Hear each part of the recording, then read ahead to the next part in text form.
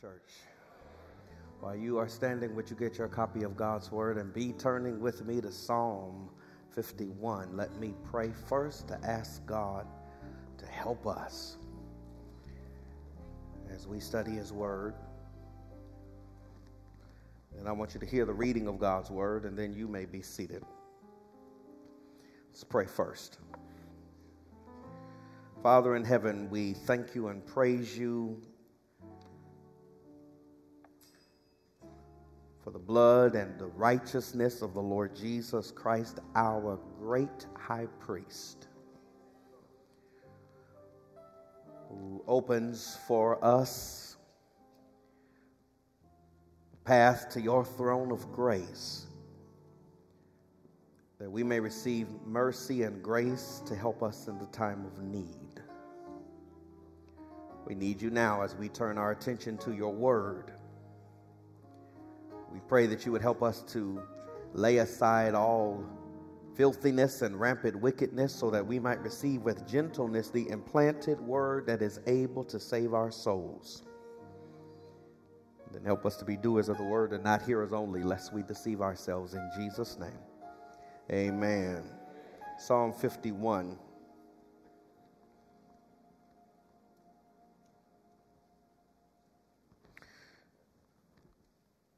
I want you to hear the psalm in its entirety from the English Standard Version. To the choir master, a psalm of David when Nathan the prophet went to him after he had gone into Bathsheba. Verse 1, have mercy on me, O God, according to your steadfast love, according to your abundant mercy, blot out my transgressions. Wash me thoroughly from my iniquity and cleanse me from my sin. For I know my transgressions, and my sin is ever before me. Against you, you only have I sinned and done what is evil in your sight, so that you may be justified in your words and blameless in your judgment. Behold, I was brought forth in iniquity, and in sin did my mother conceive me. Behold, you desire truth in the inward being, and you teach me wisdom in the secret heart. Purge me with hyssop, and I shall be clean. Wash me, and I shall be whiter than snow. Let me hear joy and gladness. Let the bones that you have broken rejoice. Hide your face from my sins and blot out all my iniquities. Create in me a clean heart, O God. Renew a right spirit within me. Cast me not away from your presence, and take not your Holy Spirit from me. Restore to me the joy of your salvation, and uphold me with a willing spirit. Then I will teach transgressors your ways, and sinners will return to you. Deliver me from blood guiltiness, O God of my salvation, and my tongue will sing aloud of your righteousness. O Lord, open my lips, and my mouth will declare your praise. For you will not delight in sacrifice, or I would give it. You will not be pleased with a burnt offering. The sacrifices of God are a broken spirit, a broken and contrite heart, O God, you will not despise. Do good to Zion in your good pleasure. Build up the walls of Jerusalem. Then will you delight in right sacrifices, in burnt offerings and whole burnt offerings. Then bulls will be offered on your altar. Amen. You may be seated. This is God's word.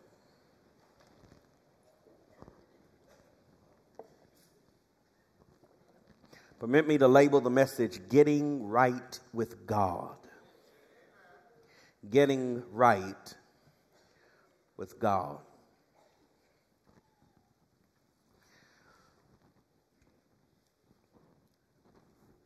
Second Samuel chapter 11 verse 1 tells us it was the time of year when kings go to war. But David sent his troops into battle while he remained at home. From his balcony, he spied a woman bathing on her rooftop. David committed adultery with Bathsheba. It did not matter to him that her husband Uriah was off fighting David's wars until Bathsheba became pregnant. David gave Uriah a furlough, expecting him to come home and sleep with Bathsheba.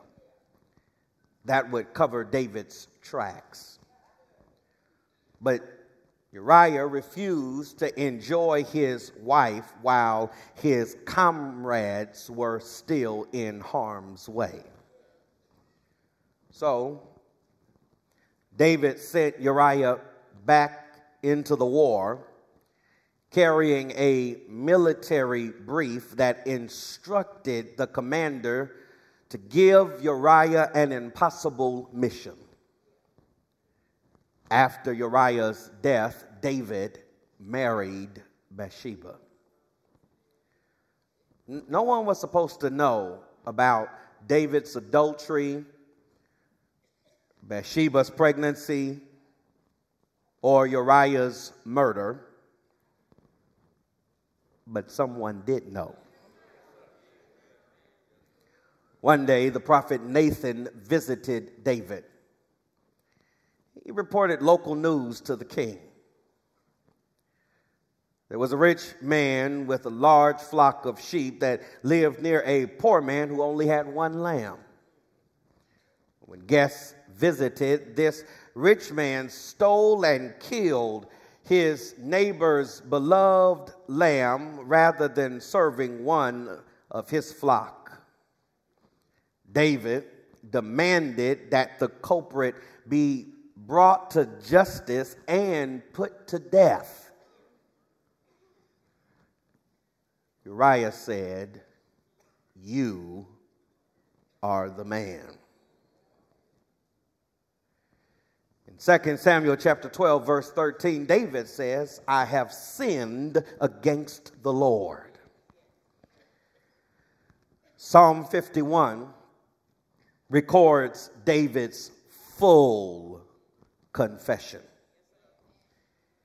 It is the fourth of 7 so-called penitential psalms, the others being Psalms 6, 32, 38, 102, 130, and 143.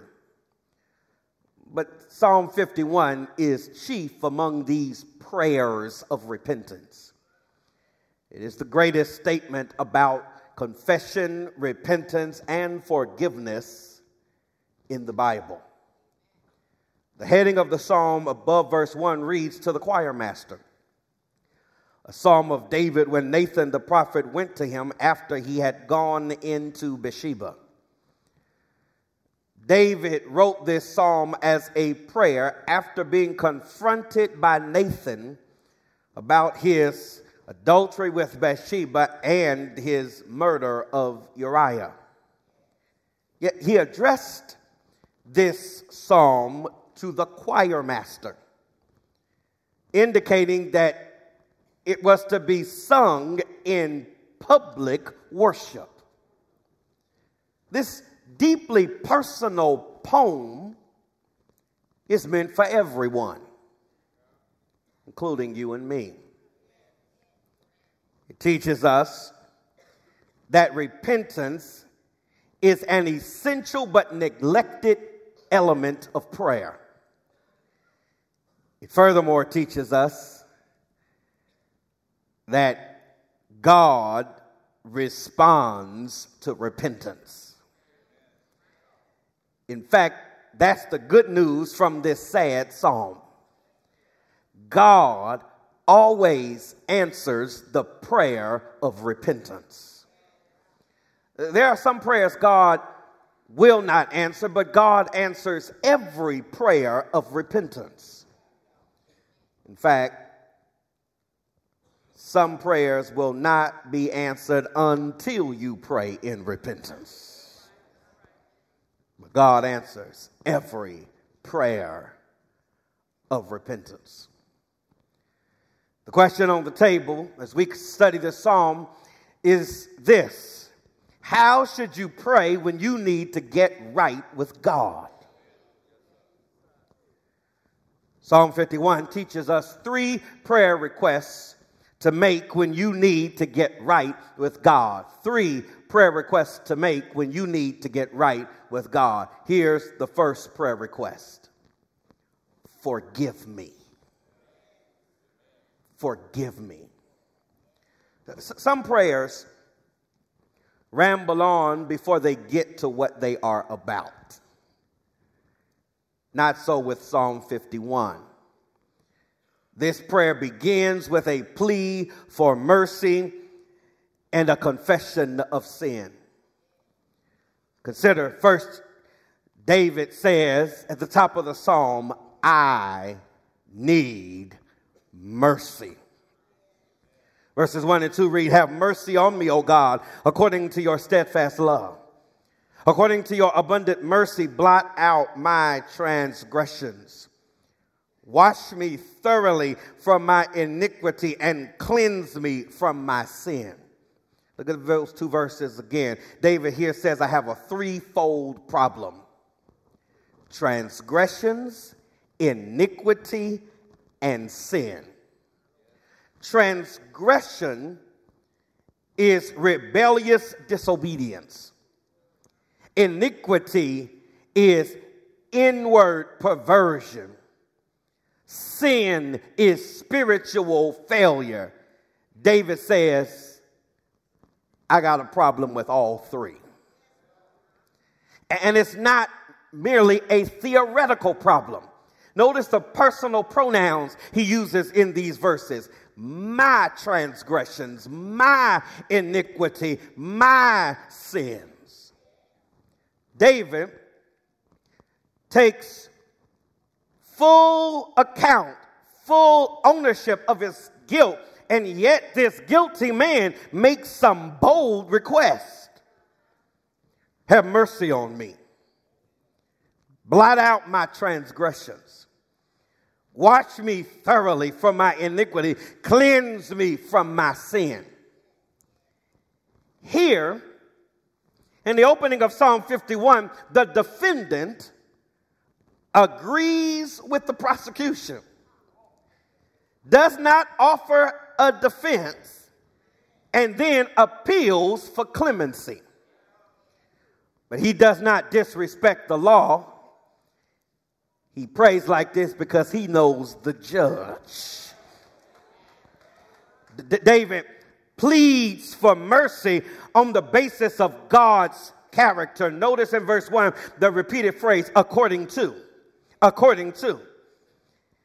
This is the basis of his plea for mercy. It's God's steadfast love. This is his covenant-keeping love in which God remains loyal to us even when we are not loyal to him. And then there's abundant mercy. This is compassionate love. The love of a mother who continues to love her child no matter what the child has done. In verses 1 and 2, then David prays, I need mercy. But in verses 3 through 6, David prays, I have sinned. Just note for yourself that verses 3 through 6 is the core of his confession. This is where he just lays it all out before God. And these verses teach us how to pray in confession to God. First, take responsibility. Verse 3. For I know my transgressions, and my sin is ever before me. Before Nathan's rebuke, David acted like he did not know his transgression.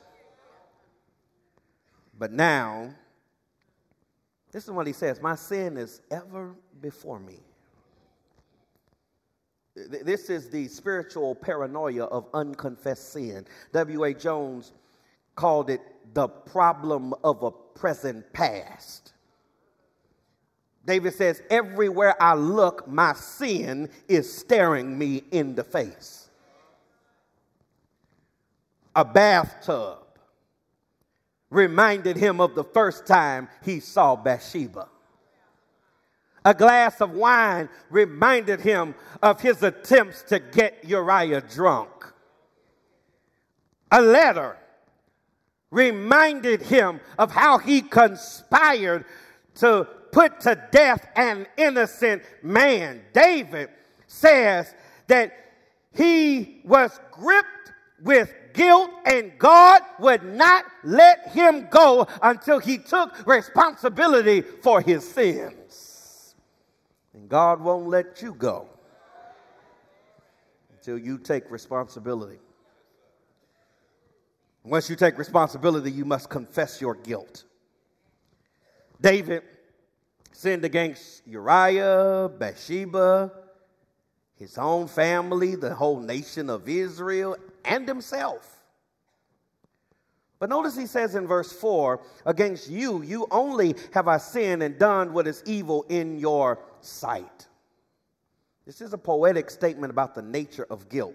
David is saying, when we sin, people may be the collateral damage, but God is the ultimate target. What I did was against you. Potiphar's wife tried to get Joseph, that is, to sleep with her. But in Genesis chapter 39, verse 9, Joseph asks, how then can I do this great evil and sin against God? Not against your husband, but against God. Joseph was able to resist temptation because he rightly viewed sin as an attack, as an assault against God himself. That's not just an Old Testament concept. Jesus says one day everyone's going to answer for how they treat him when he is hungry, thirsty, sick, naked, in prison, or a stranger. And when the nations ask, when did we see you that way?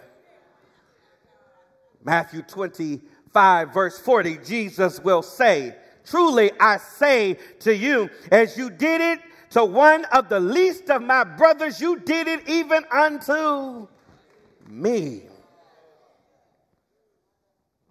Sin is a theological issue, not an ethical one.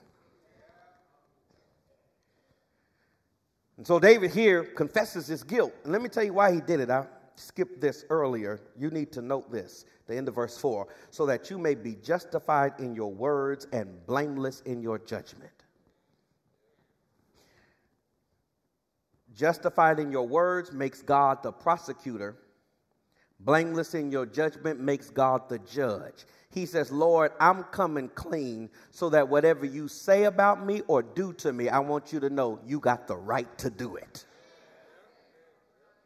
You ain't man that, but I struggle with that because what David is saying here is that if we know how sinful we are, we never have a right to complain about anything. God has a right to treat us however he determines because of the way we have treated him. Verse 5 says we should make no excuses. We good at that, ain't we? Man, you give us some time, we'll find somebody to blame for what we have not done right. But David doesn't do that. David says, behold, verse 5, I was brought forth in iniquity, and in sin did my mother conceive me.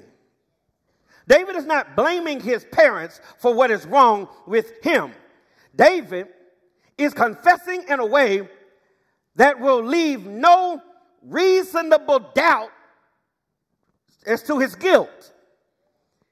He is saying that My adultery with Bathsheba and my murder of Uriah was not some out of the ordinary mistake that I made.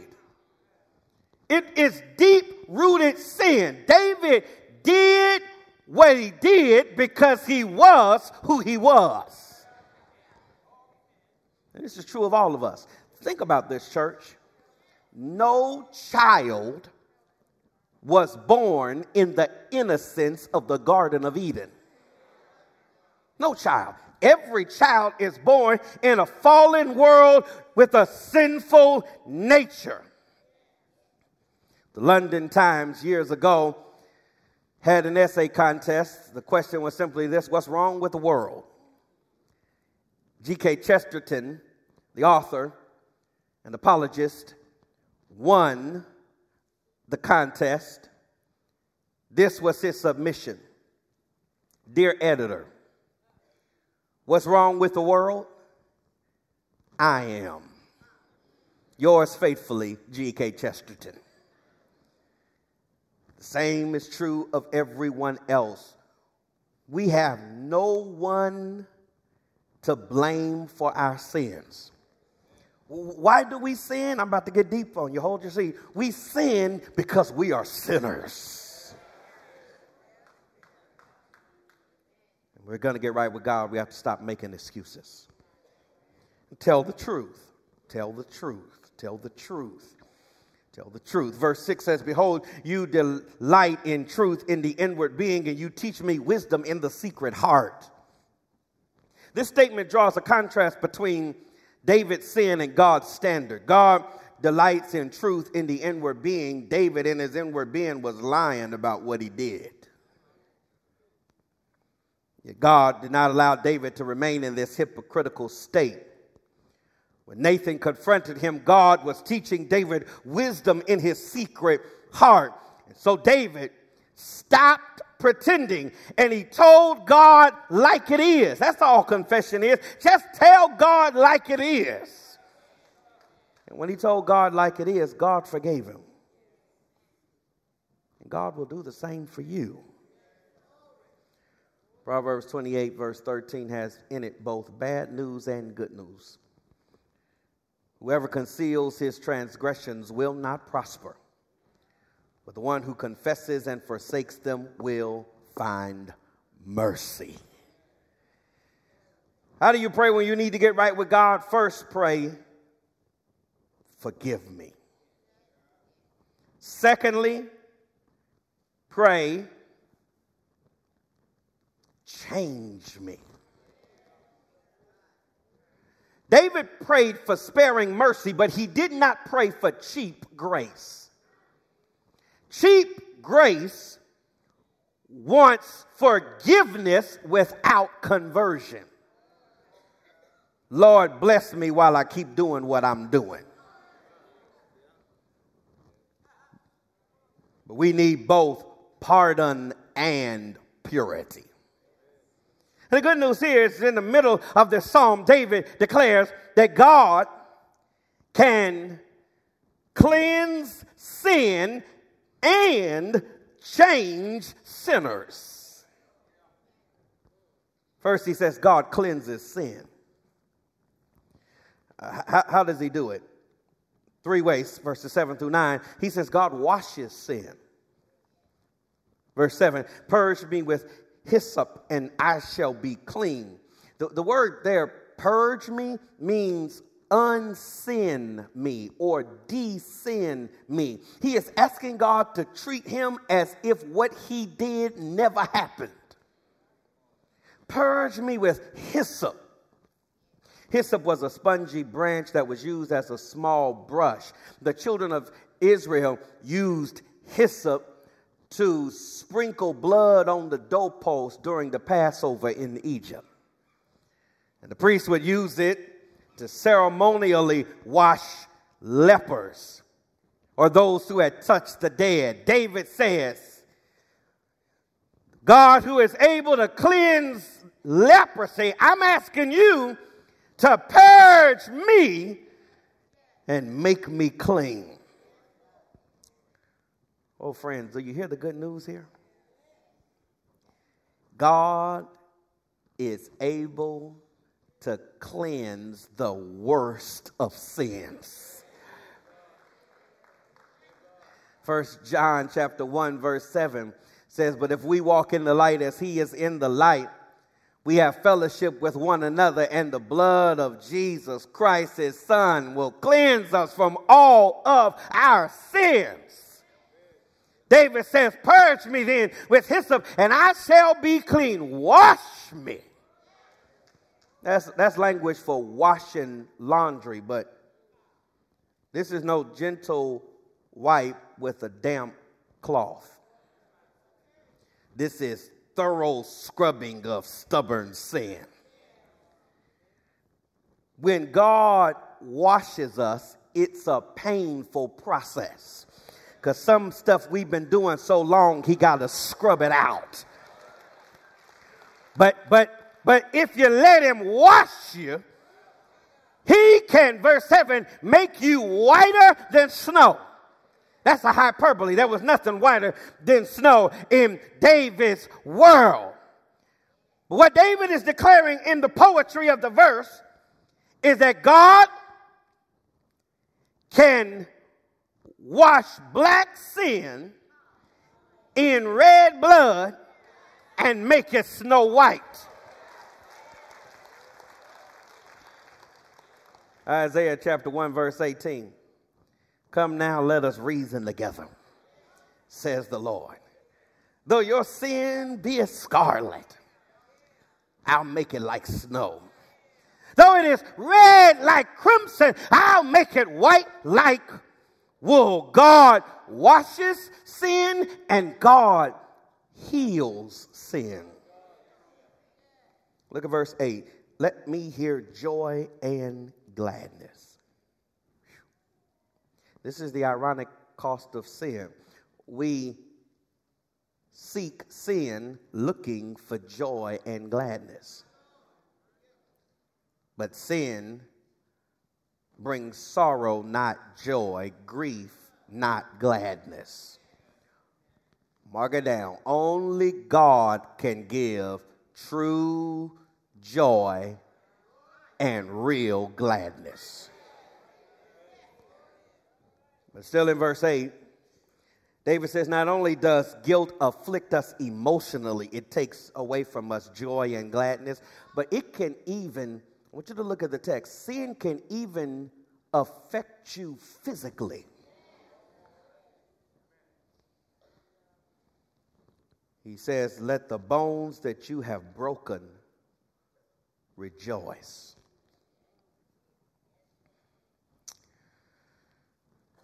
I know this is poetry, but I think this is a very real statement about the unacknowledged effects of unresolved guilt. If you don't get it right with God, if you don't give that thing to God, guilt can start messing with you psychologically and emotionally and physically. Psalm 32, verses 3 through 5. This is David still talking about this experience. And in Psalm 32, 3 through 5, David says, for when I kept silent, my bones wasted away through my groaning all the day. For day and night your hand was heavy upon me. My strength was dried up as by the heat of summer. But then I acknowledged my sin to you, and I did not cover my iniquity. I said, I will confess my transgressions to the Lord, and you forgave the iniquity of my sin. That's the good news I got for you today. The blood of Jesus can heal all of our soul's diseases. Yes, it can. God washes sin, God heals sin, and God clears sin. Verse 9 says, hide your face from my sins.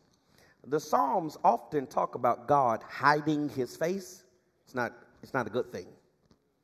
God hiding his face is when God withdraws his favor from your life.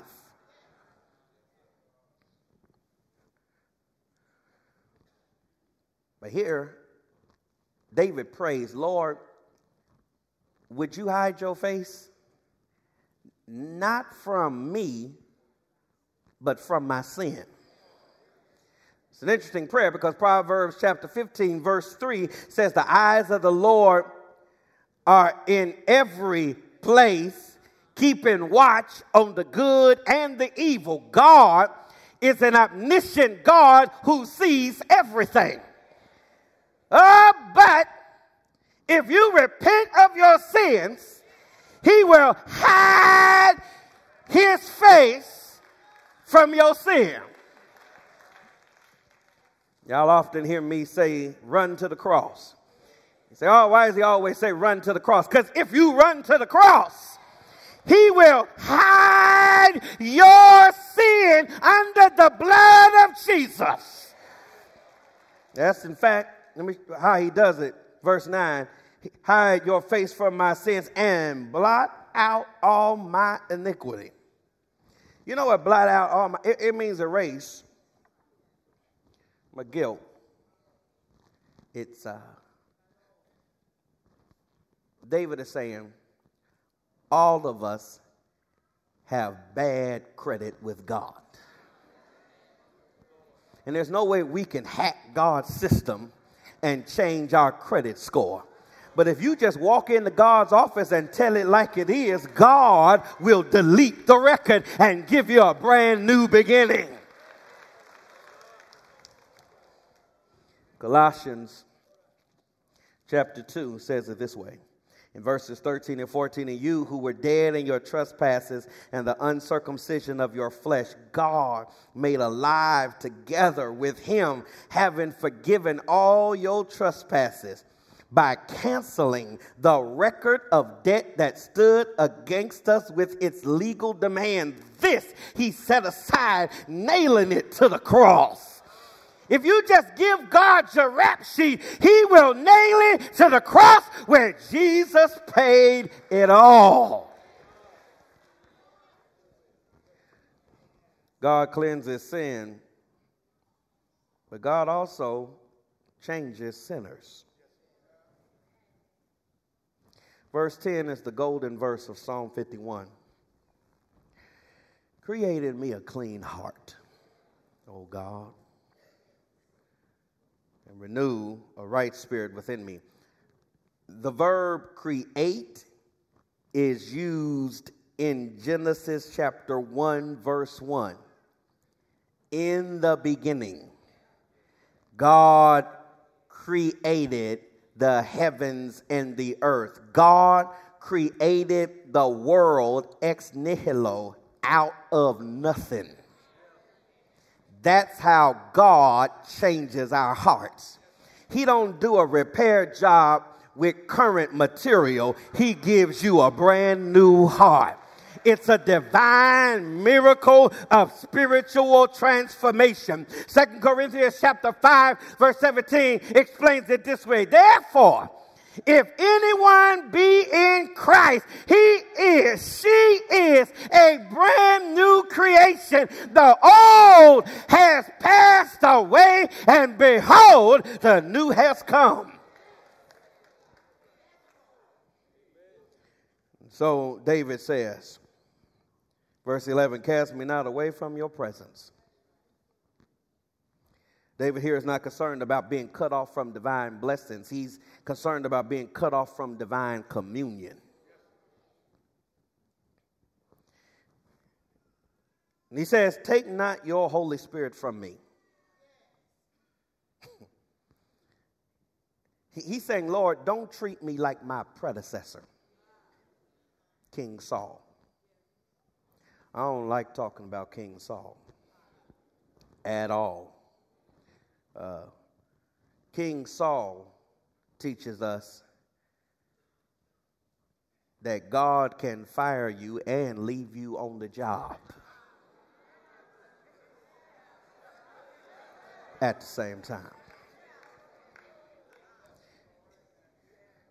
He was still king sitting on his throne. But 1 Samuel 16 verse 14 says, now the Spirit of the Lord departed from Saul, and a harmful spirit from the Lord tormented him. He was sitting on the throne but had no anointing. God took his spirit from him. And David says, Lord, I don't want that. I can't live in my own strength, in my own wisdom, in my own resources. Don't let your spirit depart from me. This is not a prayer those redeemed in Christ need to pray. Ephesians chapter 4, verse 30 says, and do not grieve the Holy Spirit of God, by which you have been sealed for the day of redemption. The Holy Spirit that moved into me the day I got saved is the seal of my salvation until the day of redemption, when God finishes what he starts in me. When I sin, it grieves the Holy Spirit that lives within me. And the word there for grieved is the same word for grieving over the death of a loved one. That's how the Holy Spirit responds when I sin. It grieves him. That's bad news. Here's the good news. When I sin, he doesn't move out. He doesn't leave me nor forsake me. And if you repent, he'll restore you. Verse 12 says, restore to me the joy of your salvation. David didn't lose his salvation, but he did lose the joy of his salvation. Godliness is characterized by joy. Christians are not designed to be miserable people. Our lives are to be marked by joy. But joy and sin cannot coexist. So if you've lost your joy, don't blame the devil for stealing it. Don't blame people. Don't blame circumstance. Check for sin in your own heart. God will restore his joy if you repent of your sin. David says, Lord, give me my joy back. And not only give me my joy back, but then he says at the end of that 12th verse, uphold me with a willing spirit. Sustain me so that I am willing to obey. Don't let my walk be 3 steps forward, 2 steps back. Uphold me so that day by day I'll live in willing submission to your divine commands. David is acknowledging that left to ourselves, after we've been forgiven, we'll go chasing back those same sins again. And we need God to uphold us. We need God to sustain us. This is what John Piper calls future grace. We shout over past grace. You need to learn how to shout on future grace. All the grace you need to obey God in the days to come has already been provided. Grace to make that phone call, grace to resist temptation, grace to stay faithful in your marriage, grateful to hang on in there in the ministry. God gives future grace so that you can practice long obedience in the same direction. It's got to say, Lord, uphold me with a willing spirit. There's a lot to pray for as you begin a new year. But before you ask God to set all kind of stuff right in your life, you need to say, Lord, make me right. When you pray God to make you right, there's really 3 things you need to ask. Here's the first. Forgive me. Here's the second. Change me. Here's the third. Use me. Use me. Use me. Isaiah, the prophet, had a vision of God. He thought he was going to die, but God mercifully spared him and graciously forgave him. Then God asked for a volunteer. In Isaiah chapter 6, verse 8, Isaiah says, "Here am I, Lord. Send me." This is the response of gratitude from the recipient of grace. If you know what God has done for you, how can you sit back and not be willing to do anything for him?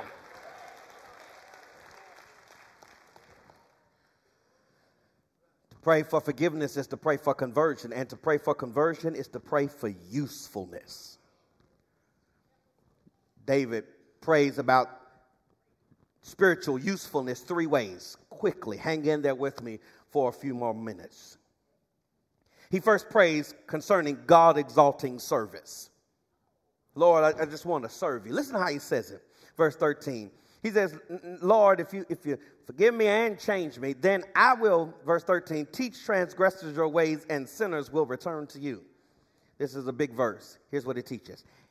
The motivation for evangelism is grace. Grace is big enough to cover your sin, but it's too big for you to wrap up in it by yourself. Share the cover with somebody else. We ask, well, how can I teach others after what I have done? That's the wrong perspective. It's not about what you have done. It's about what the Lord has done.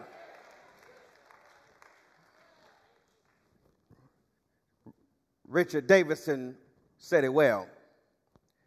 The students in the school of faith become the teachers.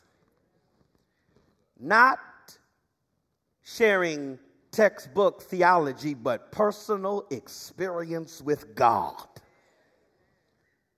Having received forgiveness and cleansing, David vowed to teach transgressors the ways of God so that sinners would return to God. He ultimately keeps this vow in Psalm 32, which God willing we'll look at next week. But verse 14, David says, "Deliver me from blood guiltiness, O God of my salvation, and my tongue will sing aloud of your righteousness." Deliver me from blood guiltiness. Interesting terminology. God forgave David immediately and completely, but he still struggled with the aftermath of the blood that he had shed. He still struggled with the guilt of what he had done. But he brought this struggle to the one whom he calls the God of my salvation. There is no hope, church, in doing or saying something to fix our sins. That's the Humpty Dumpty method of spiritual change. Our only hope is in the God who saves. David says that if God would deliver him from blood guiltiness, look at the verse 14 so you won't think I'm making it up. David says, if you'll deliver me, Lord, I will sing. Wait, I won't just sing, I'm going to sing loud. David apparently believed in choirs. The song above verse 1 is addressed to the choir master. He expected a choir to sing it. But David did not believe in proxy worship. He didn't believe that worship is when you come to church and listen to a choir do the singing for you. David says, if the Lord has delivered you, you ought not wait on nobody. Y'all ain't in here with me. You ought not wait on anybody to sing for you. If you know what the Lord has done for you, and if you know where the Lord has brought you from, and if you know how the Lord picked you up out the muck and the miry clay, you ought to sing. And you ain't got to sing good neither, but you got to have a song. I've been delivered.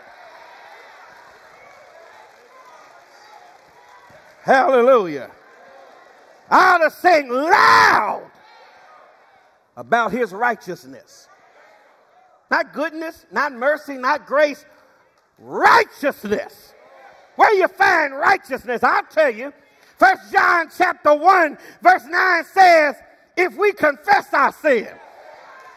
Hey, if you tell it to some people, there's some people that are close to you, but if you tell them what you did, they won't want to have anything to do with you ever again. But if you confess it to God, hey, he is faithful and just to forgive you of your sin. And he won't stop there. He'll cleanse you. Hey, from all unrighteousness. Verse 15, David says, "O Lord, open my lips, and my mouth will declare your praise." Because of David's sin, when he got to church, his lips stopped working.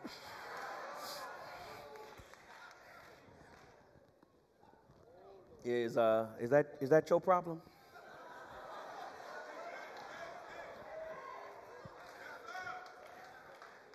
Many people come to church and don't praise. You know, I'm not talking about you.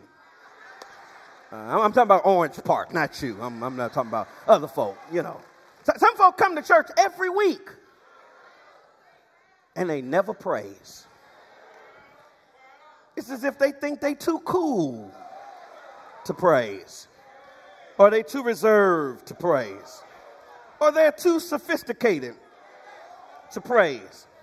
In fact, there's some people that come to church who have never learned to praise, but they have become experts in criticizing other people's praise.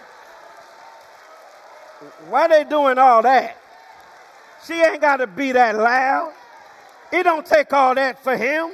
Y'all not listening to me here. But rather than thinking something wrong with everybody else and you just cool, could the problem be that you don't get anything out of the worship because guilt mutes praise? Warren Wiersbe says nothing shuts a Christian mouth like unconfessed sin. But here, the words of Psalm 51, the same God that can wash you of your iniquity, the same God that can purge you of your sin, the same God that can create with you a clean heart, can open up your lips. Y'all ain't in here with me. So that your mouth may declare praises unto God.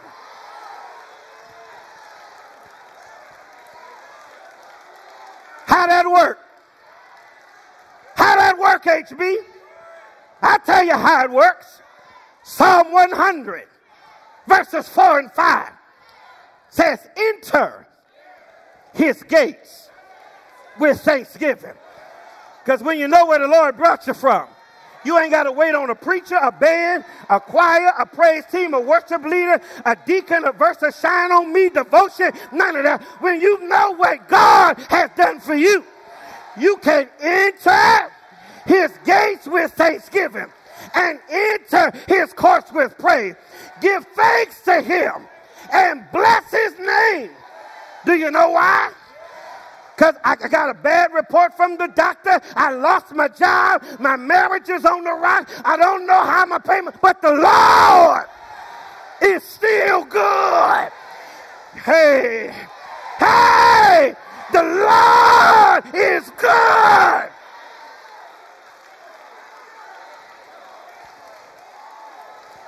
His steadfast love never ceases, and his faithfulness is to all generations. There's God exalting service, but then quickly let me show you God pleasing sacrifice. Look at verse 16. David says, Lord, now I want to, you've been good to me, and I want to offer you something when I come to church. But I found out you don't, verse 16, delight in sacrifice. Because if that's what you wanted, I'd give it. And you're not pleased with burnt offerings. This is not a repudiation of the sacrificial system. It's an acknowledgement. And this is significant in the day where we live, where so many preachers tell you if you just give an offering, God will do something. David is saying here, God can't be bought off with offerings. God can't be bribed with offerings. Just turn one psalm to the left. I got to quit. Just one psalm to the left. Psalm 50. He says in verse 9, you bringing all this to, I won't accept a bull from your house. I don't want no goats from your fold. Because every beast in the forest already belonged to me.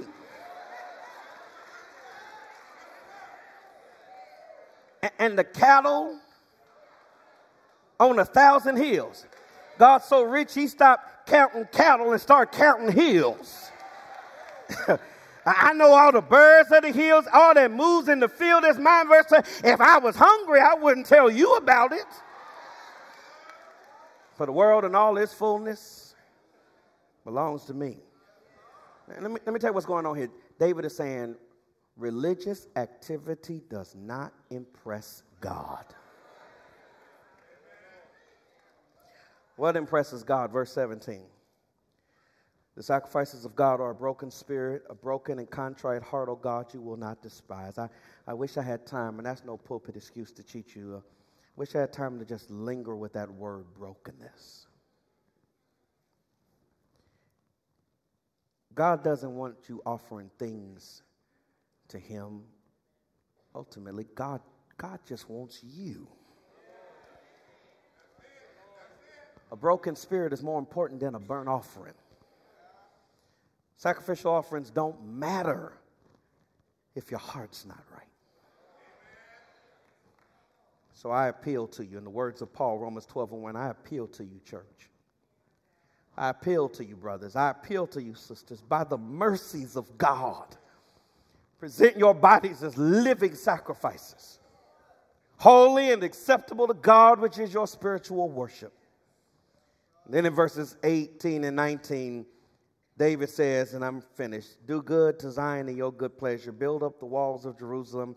Then you will delight in right sacrifices and burnt offerings and whole burnt offerings. Then bulls will be offered on your altar. In these closing verses, David shifts from a focus from the personal to the corporate. And let me tell you what I think is going on in here. David recognizes his sin has affected other people in his life. The world says it's okay to do whatever you want to do as long as you don't hurt nobody else. David is saying you can't sin against God without hurting everybody else. But now that David has gotten right with God, he can pray for his people. Do good to Zion and build up the walls of Jerusalem. This is a king's prayer for his nation, but it should be the prayer of the godly for the community that we live in. We need God to show us good pleasure. We need God to keep us secure.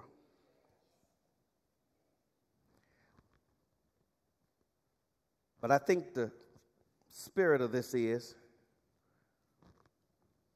we need to stop fussing about what ain't going right in the government until we start getting things right in the church.